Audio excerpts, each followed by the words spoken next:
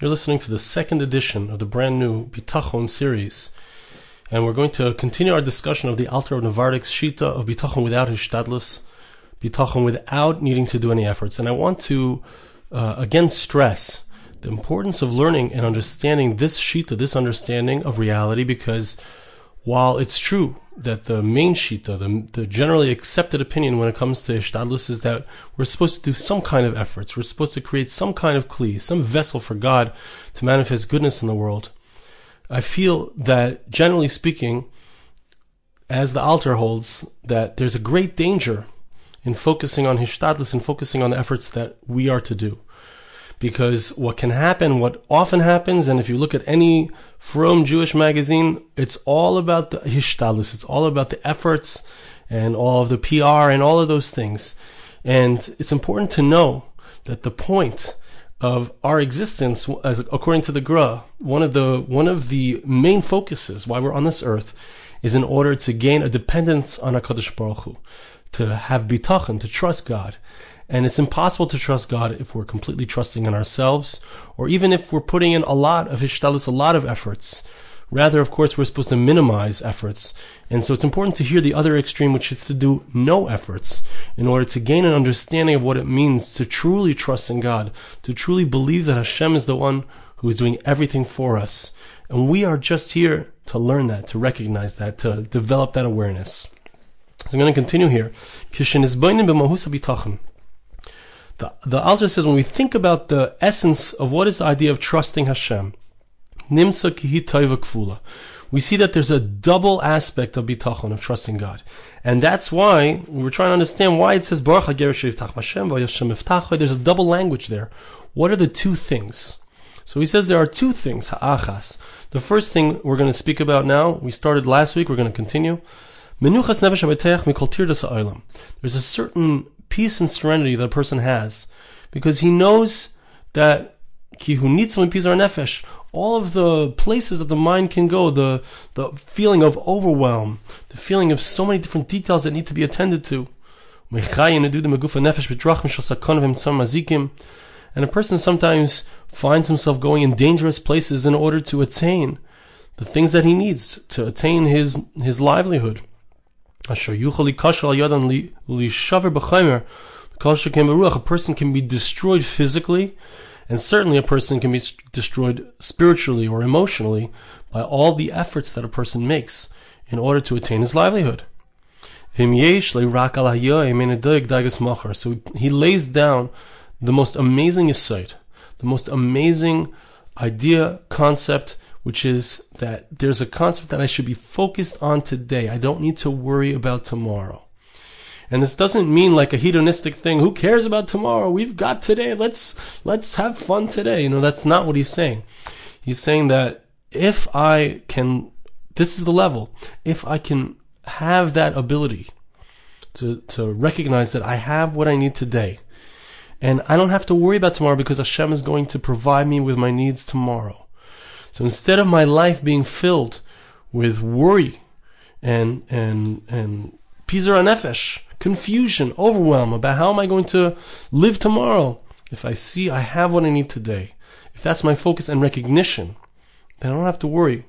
As Rosh Hashiva quotes the Alter Navardik, and he quotes it here as well, that he used to say, I can give away all of my todays for one tomorrow, but what I need to do is I need to give away all of my tomorrows for today. I need to live in the present. I need to recognize that God has provided me with a roof over my head, with food on the table, with all of my needs today. And the Gra speaks also about this idea of daigas machar, of not worrying about tomorrow. How is it that I don't have to worry about tomorrow? Because I am certain that I will get all of my needs without having to turn around all of these different efforts, doing with this thing, if I contact this person, and I contact another person, and I put out this ad, and I do this PR, and I'm seen on Facebook, and I'm seeing this, all of these things are not necessary. I don't have to be so involved in worry and thinking, how am I going to succeed? Because HaKadosh Baruch Hu is the one, if I trust in Him truly, and we'll learn how to do that, we'll speak about that, because how do we attain this? But let's hear the idea first. and the work and the hard efforts, and a life of falsehood and trickery. A person who trusts in God does not need anything. He doesn't have to run after people in order to get them to be convinced or to flatter them. He doesn't have to move from his way, right? There's a big danger. If I'm always trying to flatter people, always trying to impress people, always trying to get on their good side so they'll do me a favor. So the danger is that I'm going to have to give up my principles. What I know is right, what I know is true. A person who has trust in Hashem doesn't have to give up anything of his principles. He doesn't give up his opinion for a bowl of lentils, as we know that Esav did with Yaakov.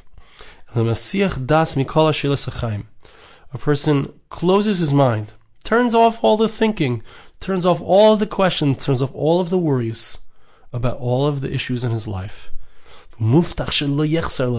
He is for sure, he's certain that he won't be missing anything. He will have his needs. The person who trusts in God, so he goes along with serenity. His soul is serene when it comes to all the things that he needs in his physical existence. His understanding is clear. He knows for certain that he can't add on to or subtract that which his Creator has decreed for him, even as much as a hair's breadth. Even if there will be an emergency in the world, a time of emergency, it won't touch his heart. It won't make him nervous. Right? There's stories Rosh Yeshiva tells about how the Alter Navardik, he lived during the First World War. It was at the end of his life was immediately after World War I. And a person would travel by train. They would walk into the train, and there would be people there. There would be soldiers there. It would be very difficult. It would be very scary.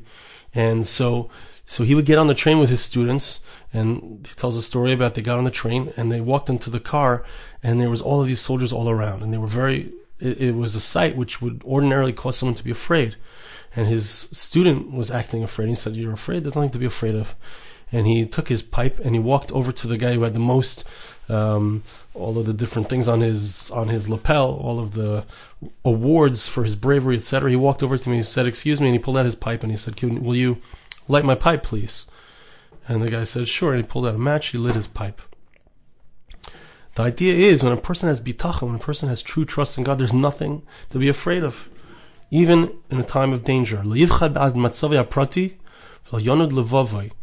won't be afraid for his own personal circumstances, and his heart won't shake. Because he is certain, he has amazing bitachon trust in God, that nothing can happen to him. No bad thing can happen to him unless it was nigzar min hashamayim, unless it was decreed from heaven. So what happens, such a person walks along in the world with amazing self-assuredness. And of course, it's not because he's self-assured, but it's because he trusts in God. He's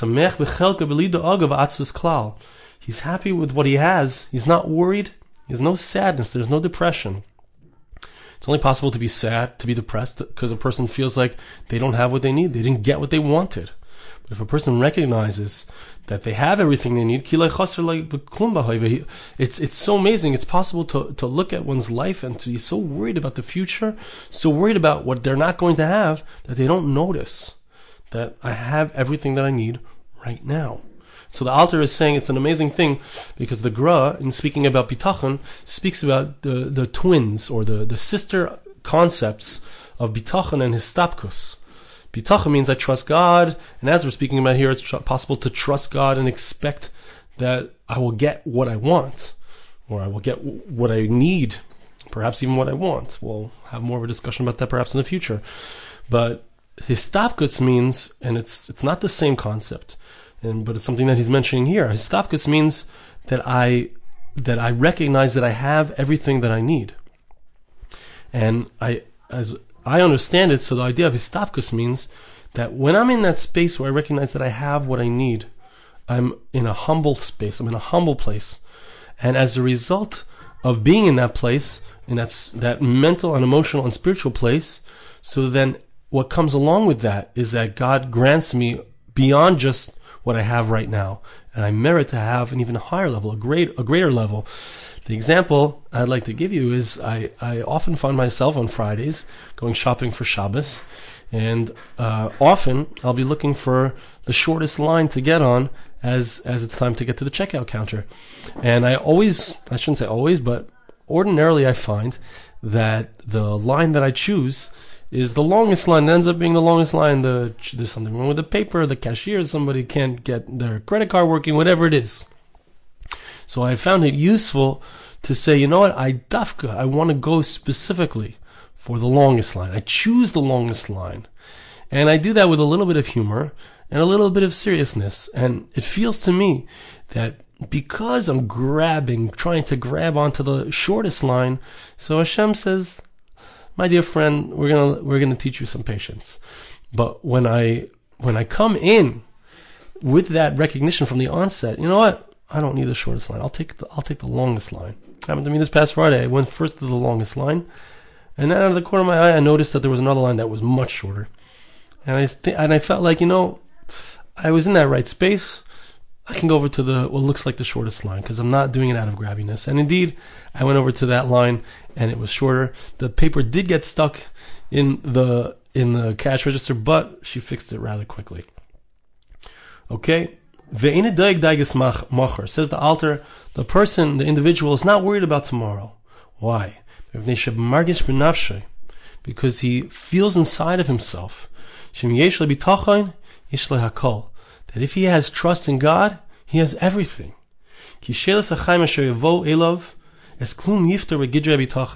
Every question that a person has, every issue that a person faces in life can be answered with bitachon, with trust in God. That's the ultimate answer. All the other things that we trust in, all the other places that we place our trust, they might work, they might not. But God, as he says later on, is the sheresh ha'atzlachos. God is the root of all success. So any person that we're going to go to ask for help, the only way that person will be able to help us is if God grants him the success for us. So why go to the messenger? Go straight to the source. If we trust in Hashem, we have everything. It's the answer to every problem. So that's the first aspect, is that a person who has bitachon, so he's got the answers. He's got the answers. Vashenis sheyesh lederach habitachon. So the first one, I'm sorry, again, is that he has the answers, and therefore he has menuchas hanefesh. He's calm. The second concept is an amazing, deep concept. We're going to start it now. We'll get more into it next time. The concept is that sheyesh lederach habitachon. He is someone who is a Baal Bitachon. He is somebody who has, it's like we're going to see, is going to give us an example. But the Alter of Navardik himself, he used to sign his name, Yosef Yovel Horovitz, Beis. After his name, he would write the two letters Beis. And some people write MD, some people write MSW, whatever the letters are that people write, but he would write Beis, which stood for, Baal Bitachon. Because he had that sense inside of himself. That was his Maila. That was his advantage. That was his Shem Ta'ar. He had a degree in Bitachon. That was his thing. That was his ability. So, the person who has Bitachon, this is the second aspect, so he has that Maila. He says, we'll see it next time, but he says it's like somebody who's very powerful. Despite the fact that he's very strong, he's an amazing commander of armies. So besides for the fact that he could make money off of that, besides for the fact that people will pay him for that, but there's the actual Maila itself, the Shem Davar, the title that he has, that he is a commander. He is an awesome military strategist. Just that thing itself is something awesome. The fact that someone is a Baal Bitachon, he has the Derech HaBitachon, that in itself is the second aspect which he has, and what it means is, as we'll see next time, that everywhere he goes, he knows that he doesn't have to worry about anything. He will never have to worry about anything ever again in his life, because he always has bitachon, and bitachon always works. He can always depend on Hashem. Hashem will always be there for him. Thank you so much for listening. We'll see you next time. And before I wrap up, I want to mention that I'd like to start a group, a live group of people speaking about bitachon, working on bitachon, a men's group, a women's group, a men's group led by men, a women's group led by women. If you are interested in such a thing, I invite you to send me an email, arigoldwag@gmail.com, and we'll see how much interest there is, and with Hashem's help, we will start working on this together.